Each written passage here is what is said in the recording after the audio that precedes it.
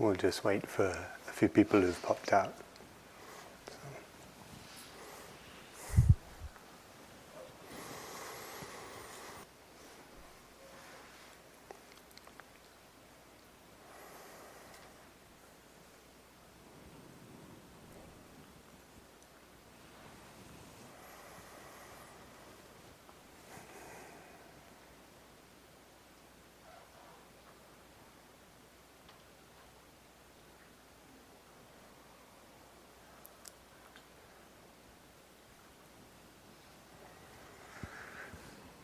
So we're coming to the end of our time together.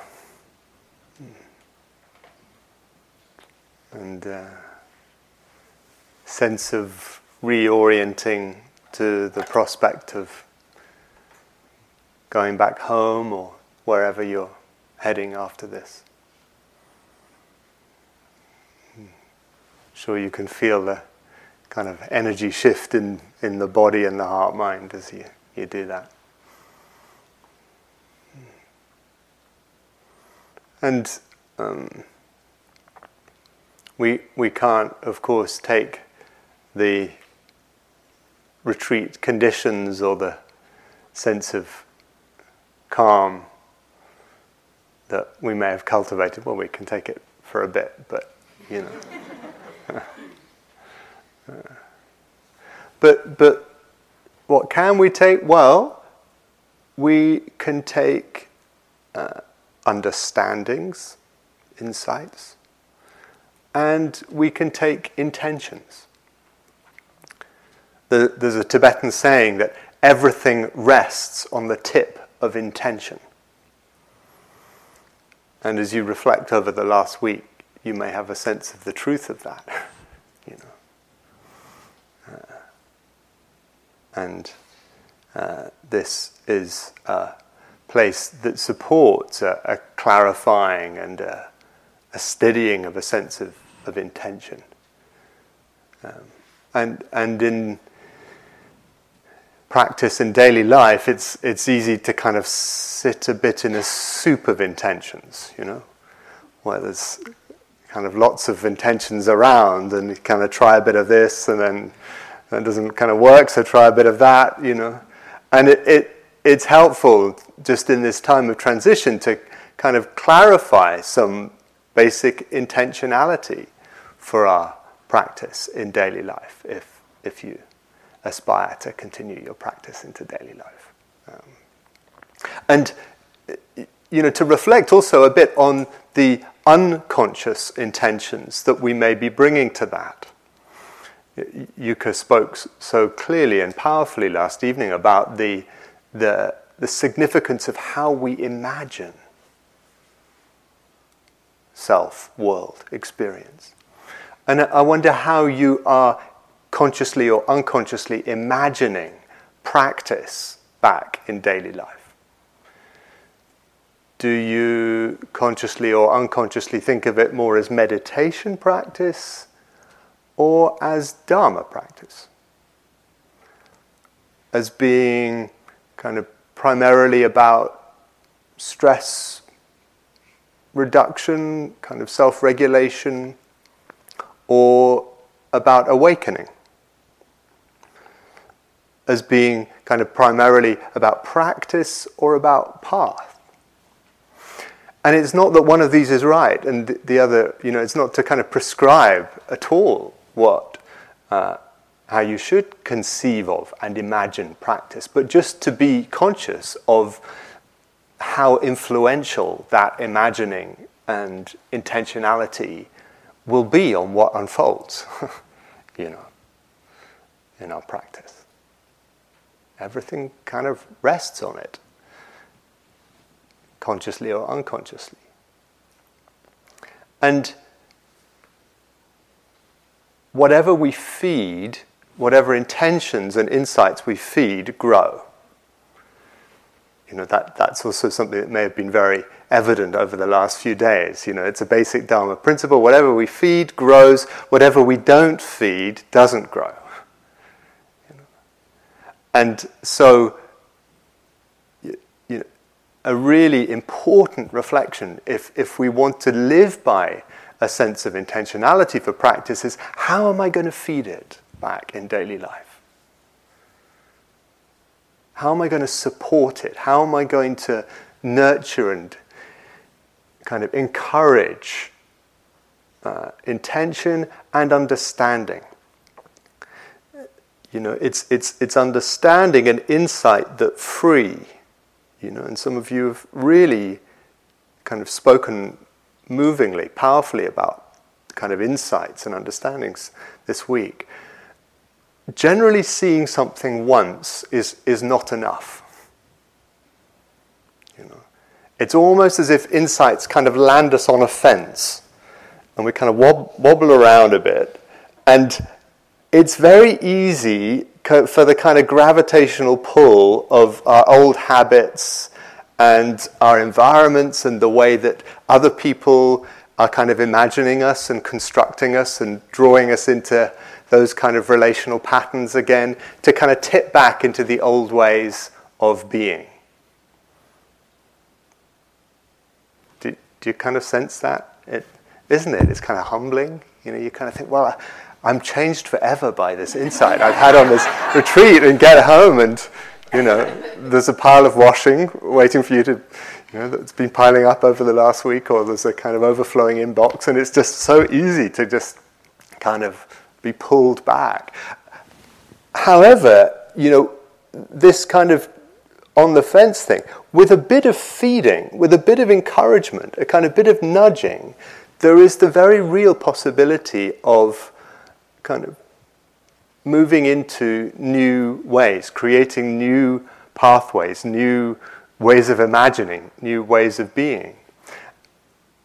If we have this sense of feeding and practicing intentions and understandings, this sense that insights or understandings not just as fruit, but as path, right? So I'm deliberately practicing those ways of looking. It may have been something about forgiveness, about compassion, about appreciative joy, about reactivity, equanimity, metta, all the different themes we've explored, and just that sense of, okay, I'm going to make this a practice. I'm going to put on those spectacles for this day, this week, this month. And sometimes, midst the kind of soup tendency, it's really helpful to have a sense of, okay, I've got a theme that I'm really going to cultivate in quite a clear and intentional way over a period of time, so that it becomes a lens. You could take the theme of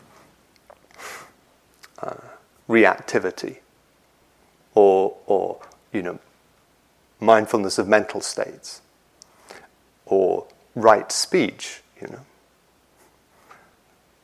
and make it the lens through which your practice kind of metabolizes your life.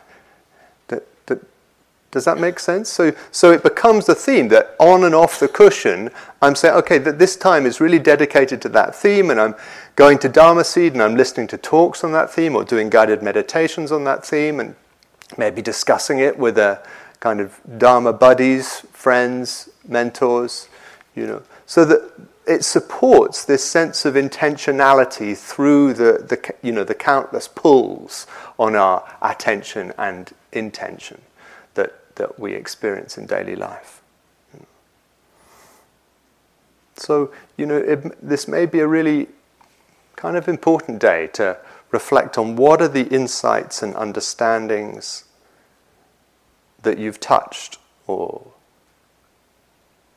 kind of opened to over the last week that feel too precious to forget or too precious to lose. And how could they support a sense of intentionality? And how can you feed that intentionality and that understanding as you kind of move back into daily life? And the kind of curiosity that we've spoken about, the interest in this, It feels like that's part of what we need to feed. To keep intentionality and understanding alive, kind of needs a sense of discovery, need to feed that sacred flame of inquiry into this extraordinary experience of being a human being, this kind of mysterious, profound, difficult, but also kind of beautiful experience of being a human being, seeking to live a conscious life, an intentional life, a life that is oriented to understanding and compassion and service. I've been really touched by the sense of concern for the world or the worlds that has been around in the field this week, and that sense of how can this practice, this time on retreat, this practice that I'm seeking to really cultivate in my life, how can that be of service? So that it's not just about moi, but is somehow an offering. That gesture that many of us have been doing this week at the end of a sitting, just kind of putting the hands together and just bowing.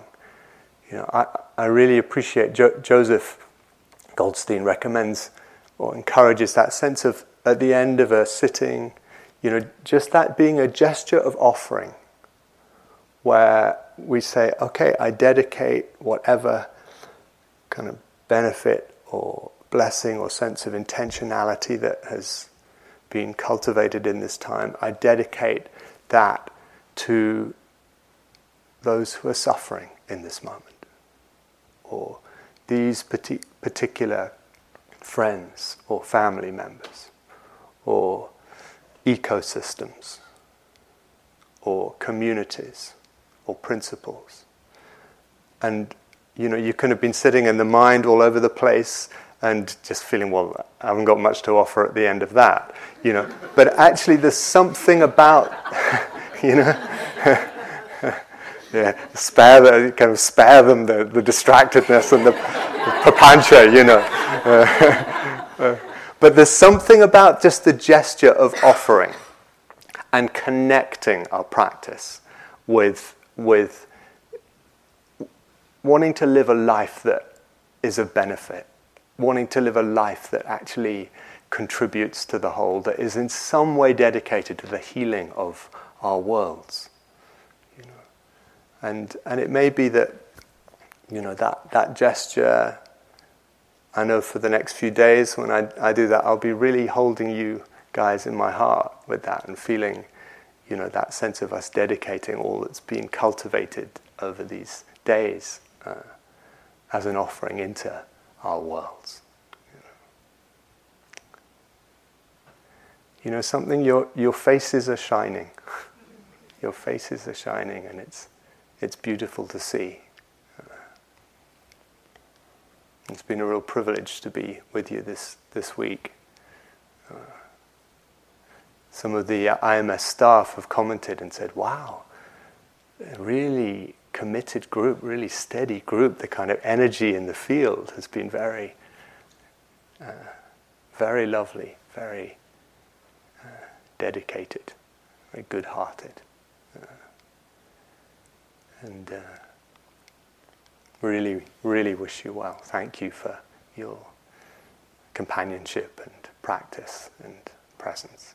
And really wish you well as you journey on from here.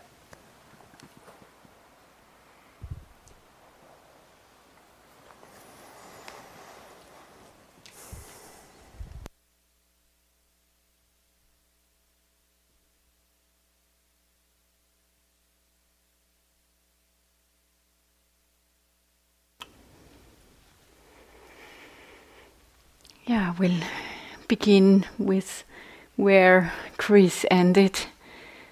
Also from my side, so much appreciation just for everything that you have brought in to this week, for your practice, for your commitment to this practice, because I really feel it matters what we do. It matters what we do in all these hours, just sitting in stillness.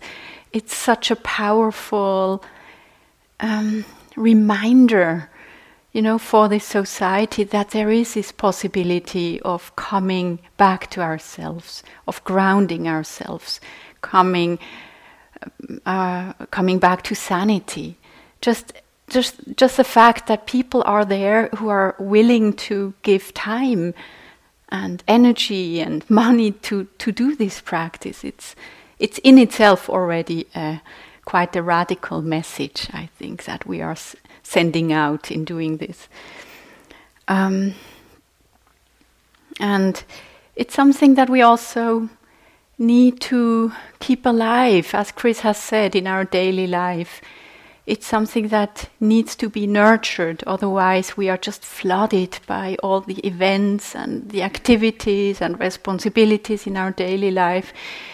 It takes a lot of commitment if we go out and, have our roles and responsibilities, to somehow keep the connection with something that we may have touched here, to keep the connection with the understanding, with the spaciousness.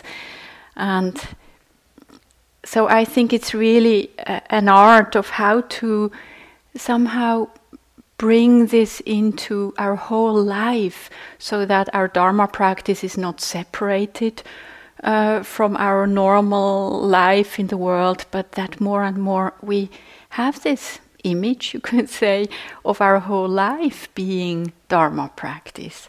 How we relate to ourselves, to our body, to other people, how we work, how we consume, just all the ways how we are in the world, that they are all part of Dharma practice. And I often think of it as a creative act of shaping the mandala of our life. And I think it's really an art, and it takes time. It's not something that we can just make from one day to the other, but it's something that starts to grow if we again and again can reconnect to that which is meaningful and deep and important to us, that we start to make choices, that we set our priorities maybe a little bit differently, that we really make a commitment every day to sit in stillness, just to make space, to make time in our full days. And it means sometimes that we have to renounce something, that we have to make a choice, that we are not going to watch this movie, for instance, and rather just take the time on our cushion. It's a choice. It's something that we have to commit to. But it's so important that we create this space in the midst of all the pressure of our life, that we find ways of simplifying our lives and maybe seeing, is it all needed what I'm doing? Could I bring in more simplicity, more renunciation to my lifestyle? And sometimes it's also naturally that things fall away, that we realize, oh, I don't need to see this movie anymore. It's not so, it doesn't draw me so much anymore. I really see this in my mind. The mind simply loses interest in many things because it has a more clear inclination in a certain direction. And the more we have a clear intention, really just echoing what Chris has said, the easier it gets in a way, because we have a very clear compass and we don't have to ask ourselves for a long time, should I do it or not? We have a much clearer sense of what is important and what not. And so we may realize that really having enough space in our lives, and it could be even, short moments, is so important. To quote Etty Hillesum once again, sometimes the most important thing in a whole day is the rest we take between two deep breaths, or the turning inwards in prayer for 5 short minutes. Even if we live busy lives, just to remember to bring space in between, not to just run, run, run, but the ability to stop and to listen and to connect. So if you come home from work, rather than rushing into the next activity, take a moment to just, give yourself a break. You don't need to call it meditation. Just give yourself a break. Just sitting there for 5 minutes or lying on the sofa. Just learning how to relax from time to time, to come back to yourself and not just run. So that's one thing that I really would like to encourage you. A very simple way of nurturing us and coming back to ourselves. And the second thing, it also has to do with what Chris said about the intentions. Many years ago, Joseph Goldstein once said that whenever he sees an intention in him arising to be generous, he has made it a practice to just follow this impulse. And this has really stayed with me. It's such a good guideline. I mean, of course, we still need discerning wisdom, but to take it seriously when wholesome intentions arise, to notice, oh, that's something that I could give to this person. And then rather than, just putting away and denying it, taking it serious. Oh, that's a good intention. Let's follow through with it, because that's how we nurture. So that's something that we can practice in everyday life. We don't need deep samadhi, but just noticing wholesome intentions arising. Oh, I could give this person a phone call. I could write a letter. I could, whatever, just if a good intention arises, follow it. Yeah, just do it. And that really strengthens it. And then, of course, many of you know, just nurturing these intentions and the aspiration by also engaging with all the teachings that are around. We live in an exceptional time today. These are difficult times, and at the same time, we are so privileged. We have so much Dharma at our fingertips. We can just go to the internet. There are so many resources. I think they put out a sheet. Did they put out something with the links? There are so many offerings. Maybe Akincano will talk about Bodhi College. There is access to Insight. There is Sutta Central. There are so many books. There is Dharma Seed, where you can go and listen to Dharma talks.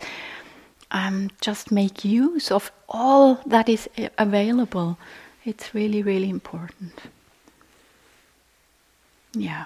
And, if we have this image of this being a path, it also means, yes, we are patient with ourselves. We know it's not some, overnight thing. We need to have a broader vision just to keep going and knowing. Development takes time. We cannot force it. We just keep walking, and we trust that if we plant and water the seeds, they will grow. It's just a matter of, the causes and conditions, how they work. They will bring fruit if we just keep doing it. So I wish you all the best, and just safe journeys to wherever you go back to whatever circumstances you go back. May you be well, and may all beings be well.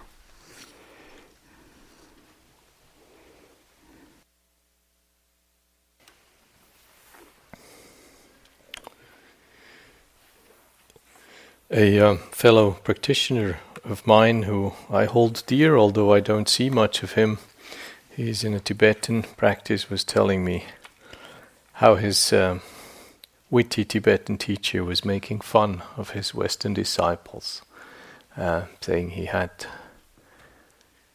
due to the progressed nature of Western disciples and their uncanny gift for wisdom teachings, he had a especially powerful mantra for them, and Western disciples pricked their ears. Finally, recognition for our advanced stage. And the mantra ran as follows: please, please, sorry, sorry, thank you, thank you.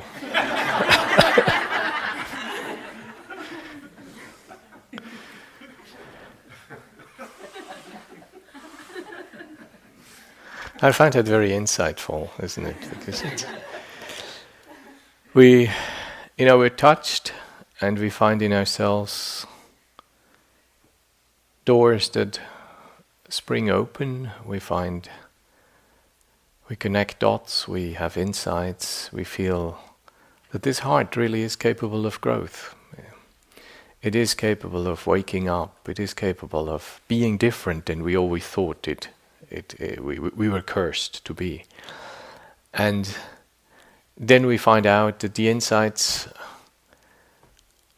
we can visit, but we can't move in. It seems to take an awful lot of something else than just sparks flying and having episodical insights into the dynamics of our experience. So that we can live from a place of wisdom, it takes more than these insights. To stay with Chris's image, I think we have to get up on that fence, that's clear. So that's methods that do it, that's techniques that do it, that's conditions that do it, that's specific occasions, efforts that does it. All this can somehow get us up onto that fence. But then it seems this is actually not a fence, but this is a plateau that needs to be crossed.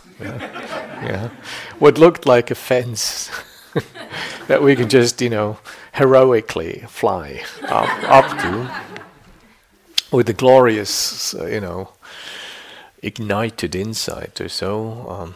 In a halo, it turns out to be sort of more like a possibly longish and possibly apocalyptic march through a plateau, a crater or something. So we need to sustain. We need to sustain ourselves. We need to learn to nourish. We need to come from heroic, willful, episodic effort to a kind of sustained, resourced, nourished willingness to live by what we know to be true. So one way I think that helps me is to say, how do I need to live to do justice to what I have already understood? And I kind of keep having to ask this question because obviously there are habits. Like you, I have stories. And not all of these stories are good stories. So one thing is to find a good story. Our mind is telling stories, and we can't stop it from telling stories.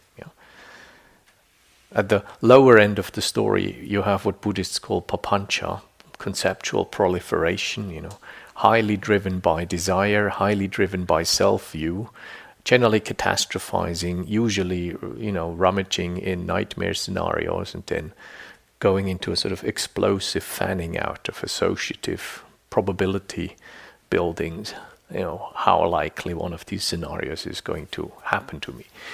At the other end of the spectrum of story building, we have that which comes from inquiry, that which comes from investigation, the probing into and the sensitivity to being touched by a story in which we are empowered. So for me that has become a hallmark of a good story. A good story is a story in which I am empowered to learn, to change something, to take responsibility. So bad stories are stories where I am cursed, where this is a sad world created by a bad-tempered God on a Monday morning, who now has, is laughing his head off by seeing me trying to make sense of it all. That's a bad story. So let's not feed bad stories. Very much in line with what Yuka beautifully outlined last night. However bad things look, we cannot free ourselves from the responsibility that we are part of what makes that world bad or good. If we think this is bad weather we're living in, we can choose to either reaffirm the badness of that weather by rationalizing our feeling bad, by rationalizing our own limitations, by blaming and identifying culprits, or we can say, look, maybe this world is not as I would like to design it, but I can actually have a say by making a perceptual world, by making an emotional world, by creating a response that is, even if what I meet is not pretty, I can respond as wholesome as possible to what is not pretty. And thereby, that world begins to change. It begins to change psychologically. It begins to change interpersonally. And, this is the nucleus for civilization. Yeah, it begins from inside out. So if I start to take responsibility for making the best possible story of something, then I will begin to brighten up this world. And however much you can point to objective forces, there are some really objective, unfortunate things happening in our world. If we can take responsibility to start brightening this world up inside out, we make this world a better place, I have no doubt. Yeah. Change comes from committed, courageous people who trust themselves. Who trust their own intentions to start with. If I cannot trust my intention, I will be suspicious of everybody else's intentions. Yeah? I will not see good people. I will just see pretentious people who try to look good so that they get more of my money, more of my attention, more of my admiration. Yeah? If I learn to find trust in my own choice, trust in my own intentions, because I make a commitment to discern these intentions and affirm the ones I deem to be wholesome, and not affirm and not condone and not consent to the ones I deem not to be leading to happiness, my own and other people's, and both of ours, then things will become difficult. If I have made such a discernment, and if I have made such a commitment, it'll be more easy not just to trust my own, but also the ones that I meet in others. Yeah.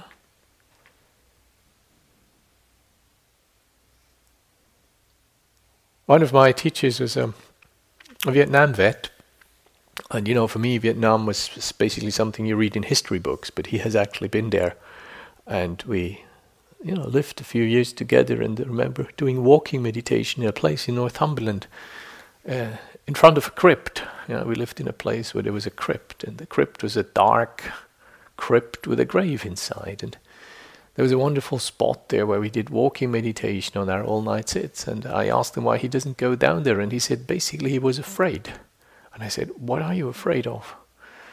And he said, "Well, I don't like to walk in front of a black hole."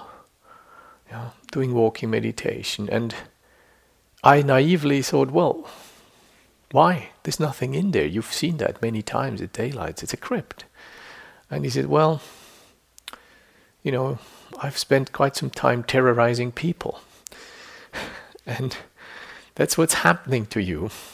He told me quite bluntly, that's what's happening to you when you terrorize people. You find black holes difficult to bear when you walk up and down in front of them. And it was clear to me that this man felt the repercussions of some of the circumstances he'd been thrown into, and that made him do things that he regretted, and that made him do things to people that he himself would fear having been done to. And that was an echo. And me, without much virtue or without much insight, into all this, I was just blindly unaware of all this, because for me this was just a black hole with a grave inside, and I never thought much about coming out of there, actually. But for him it was different, and I kind of touched into the reality that we have. We begin to create worlds that replicate what we do to others. We begin to suspect, if we are careless, if we are heartless, if we are callous, if we are dishonest, then if we're ill-tempered, if we lash out, then this is what we expect the world to do with us, isn't it? So learning to affirm one's own goodness, learning to affirm one's own strength, and beginning to trust in this. See, in the Buddha's day, people seemed to have lack of faith when they didn't believe a teacher or a teaching or the efficacy of a particular method. I don't actually think that's the major problem. Most people I meet, they lack confidence in themselves. They think, well, this is well true, but unfortunately, it doesn't work for me. Yet undiagnosed. Congenital condition that makes me...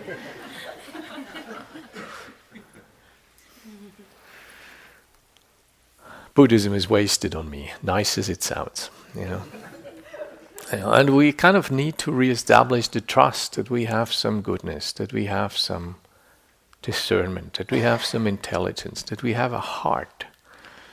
That's where the please, please, sorry, thank you, peace comes in.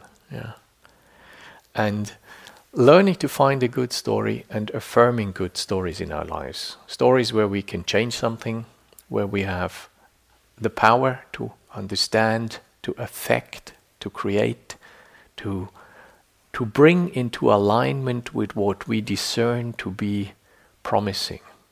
Not just gratifying, but promising for clarity, for happiness, for maturity. There's something to be said about the old enlightenment ideal. Not the Buddhist enlightenment ideal, but the sort of humanist enlightenment ideal that human beings can learn, that grow up, that maturity will meet challenges and grow more mature through meeting, encountering, being humbled by, and moving on kind of challenges. So one of the things that obviously helps me is sitting, commitment to contemplative practice. We can connect in so many ways today. This is a blessing. I personally benefit from living in a digitized world. I couldn't live a life that I live without having access to virtual worlds. And yet we can connect in so really unhelpful ways with, particularly with digital media. There's a connection of the sharing of wisdom, and there is the connection of the pooling of ignorance. Both are possible, and both have, the speed at which we can connect and we can replicate, and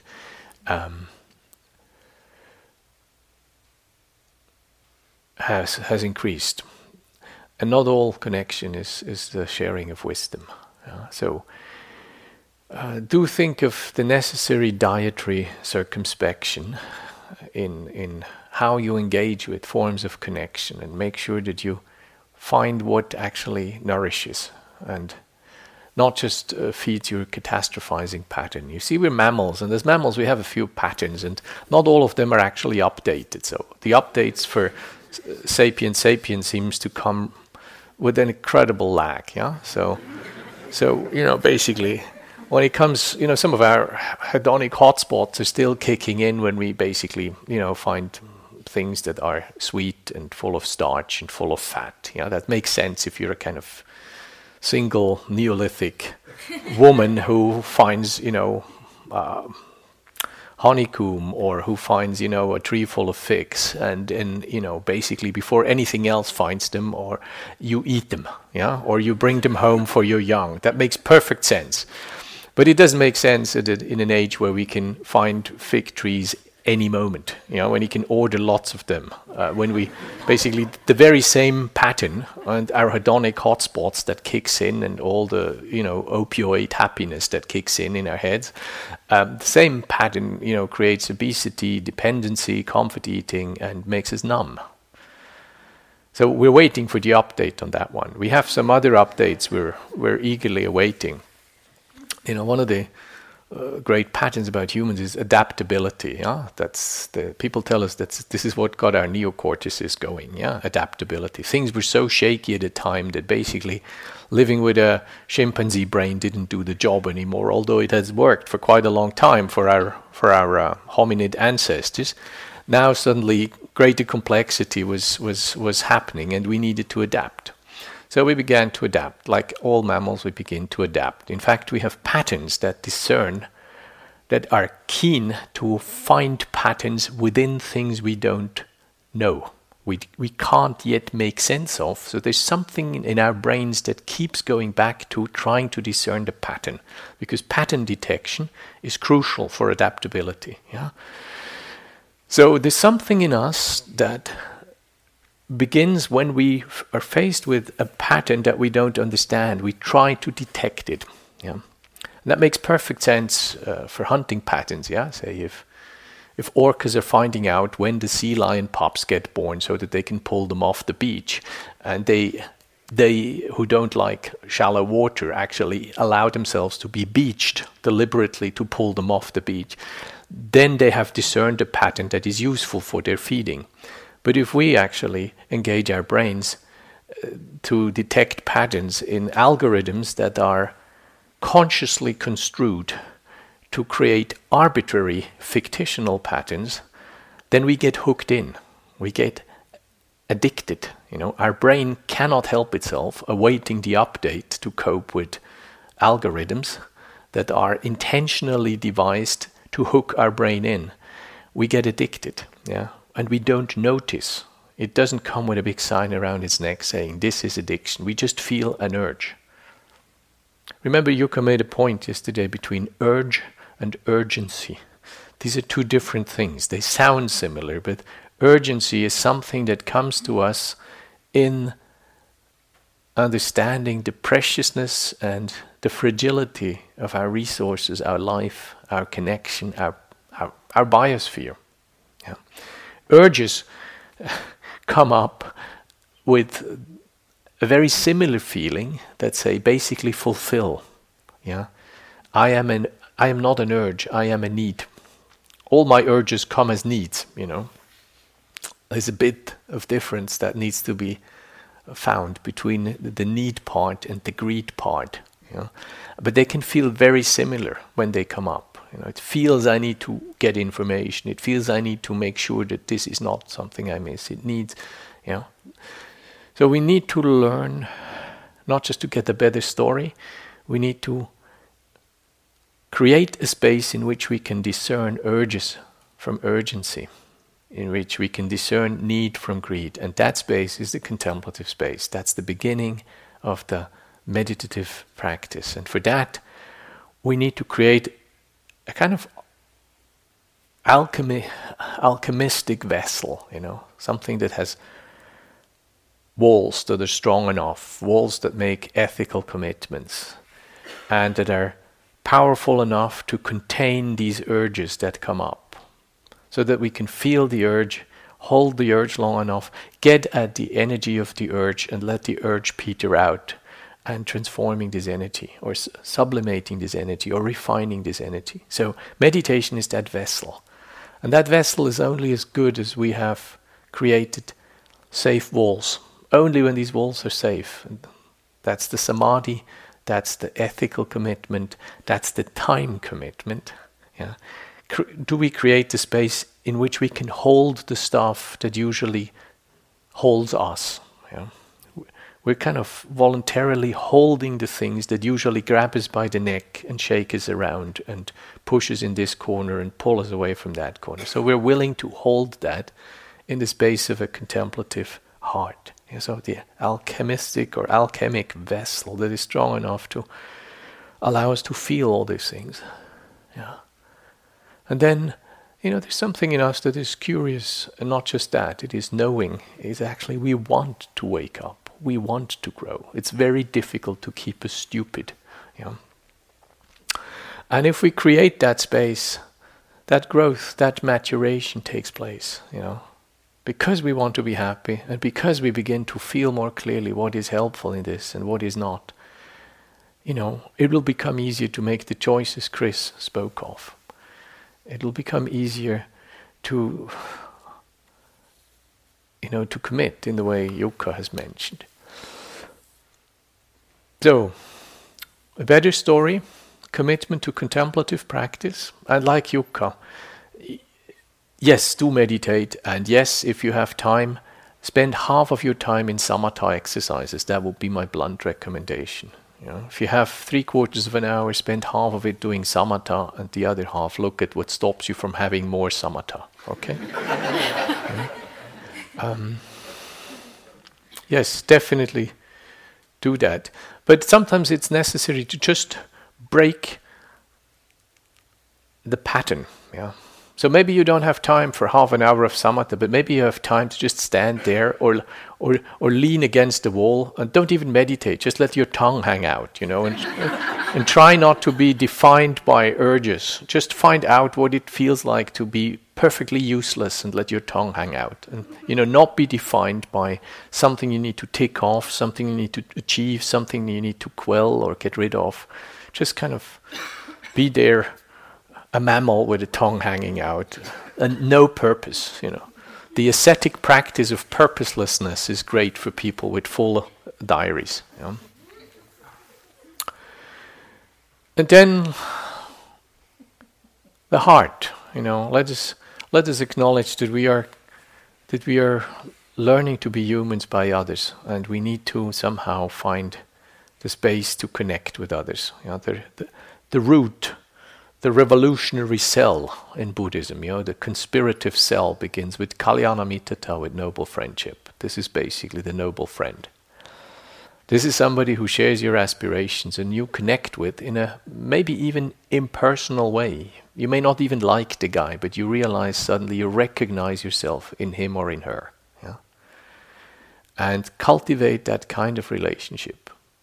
You're very likely to begin to like these people. I've begun to actually become friends with some of the worst guys who I told you about. I met in the monastery. Many of them came, many of them went, and some of the worst of them stayed. And some of the worst became my friends. And still are my friends, some of them. So you will become different in that practice. They will become different in that practice, and there is something in you that will become able to bow to them. And you look at each other and you say, wow, I didn't know how you got into this number. It can't be easy. Yeah. But I recognize you in there. I recognize you in there. So do that, and make also a commitment to translate what you know from Buddhist teachings, what you know from your own practice, what you have learned and picked up, what inspires you. Make a commitment to translate that into your lives, into your families, into your non-Buddhist friendships, into your non-meditating work colleagues. Take that in there. Make a commitment to ask yourself, let us translate this. Buddhism is famous, you may know or not know this, but Buddhism is famous for having started some of the most formidable translation work in literal, textual translation work in the history of humanity. Because there was a very strong and powerful message that it is the content and not the word that counts. Contrary to, say, Vedic teaching, which has enshrined not just the actual word, but the very language to be the language of God, of the gods. Buddhists have always had a very pragmatic attitude to the message and the language. It was the content that mattered. And the Buddha very early on encouraged people to do that in their own languages, their own dialects. So the translation in a bigger sense, the cultural translation of this message, has yet to take place in a big way. We don't need little Tibetan, Korean, Thai, Japanese, or Cambodian pockets. We're grateful for those, but those will need to, there are more. We need to translate these messages. What we find there and what we are inspired with when we go to Asia, to Taiwan, or to China, or to Vietnam, what we find there, inspiring as it is, this is the translation into these countries. This is the translation of Indian Buddhism into these respective countries. It's not actually Indian Buddhism. What inspires us when we go east is not Indian Buddhism. It's the translation of Indian Buddhism into Tibet, into Vietnam, into Thailand, into Korea. And we need to do some of this work. Not by copying this work or by trying to import it and keep it pristine, pristine Korean or Thai or Vietnamese, but actually by bringing this here. This will something This will take a little more time. I probably won't see the results of this, but it's an effort we all can and have to do when we're going home with this. So make a commitment to take whatever you pick up here, whatever seems useful, and translate it in your life to the people that matter, to where you are. Every being that aspires to deepen and understand her consciousness is gonna heighten the consciousness in the space he or she lives. Yeah. So take heart. Some of this will fall into place, some of this will remain a mystery, some of this will be immediately noticeable, some of this you will have to come and get more. Yeah. So don't hesitate to be unfinished. As we both liked Yuka's unfinished talk yesterday, I like the concept of to be living is to be unfinished. Yeah. There's something very compassionate in that dictum. So I would like to sit with you for a few minutes and do a little dedication and wish you well. I was very heartened by your sharings, very touched by the care you have extended to each other in these groups particularly. And I'd like to thank my co-teachers. Yeah. It's been a great course.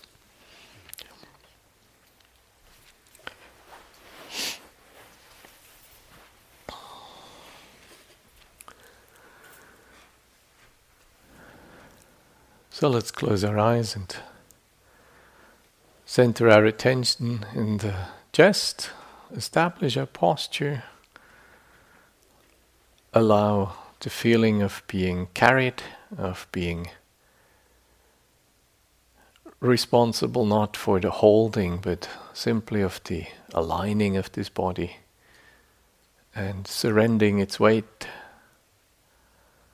surrendering our bulk to the ground beneath us, and allow the mind to become wide and expansive and reach out to our neighbors, front and back, left and right. And just relish for a moment in this.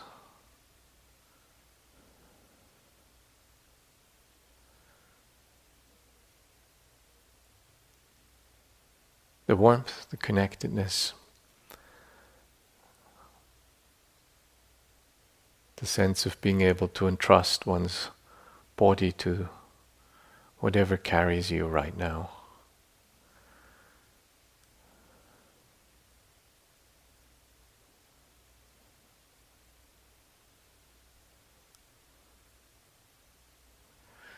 And then let's call up to mind the people who make it possible that we are here, who may be holding the fort, looking after the kids, have stood in on my workplace for me, people who have inspired me or egged me on to do this.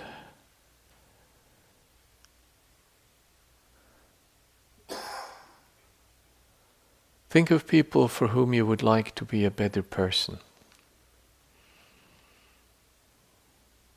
The person that you know is waiting in your heart to come out of its eggshell.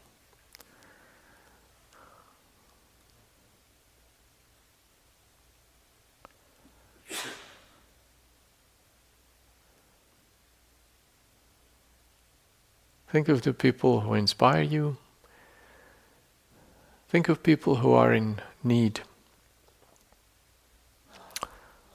And let them share into the goodness that comes from your efforts, from your concerted willingness to be with things that are not easy, from your efforts to cultivate what you may only have an inkling of and not yet full trust that it is there. From your courage to meet what is difficult, let them partake in your joys, maybe the release, maybe the bliss, maybe just the confidence that this mind is capable of opening its petals this heart is bigger than its conditioning.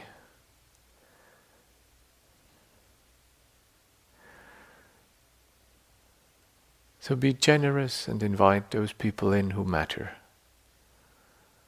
Those people whom you're particularly grateful and indebted to.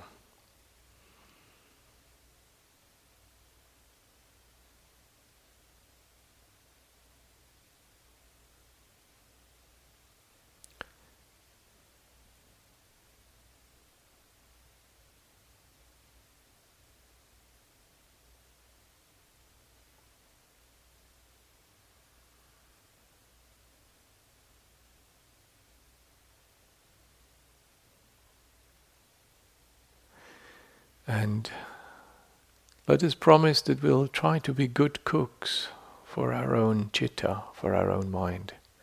That we'll be looking and fostering its growth.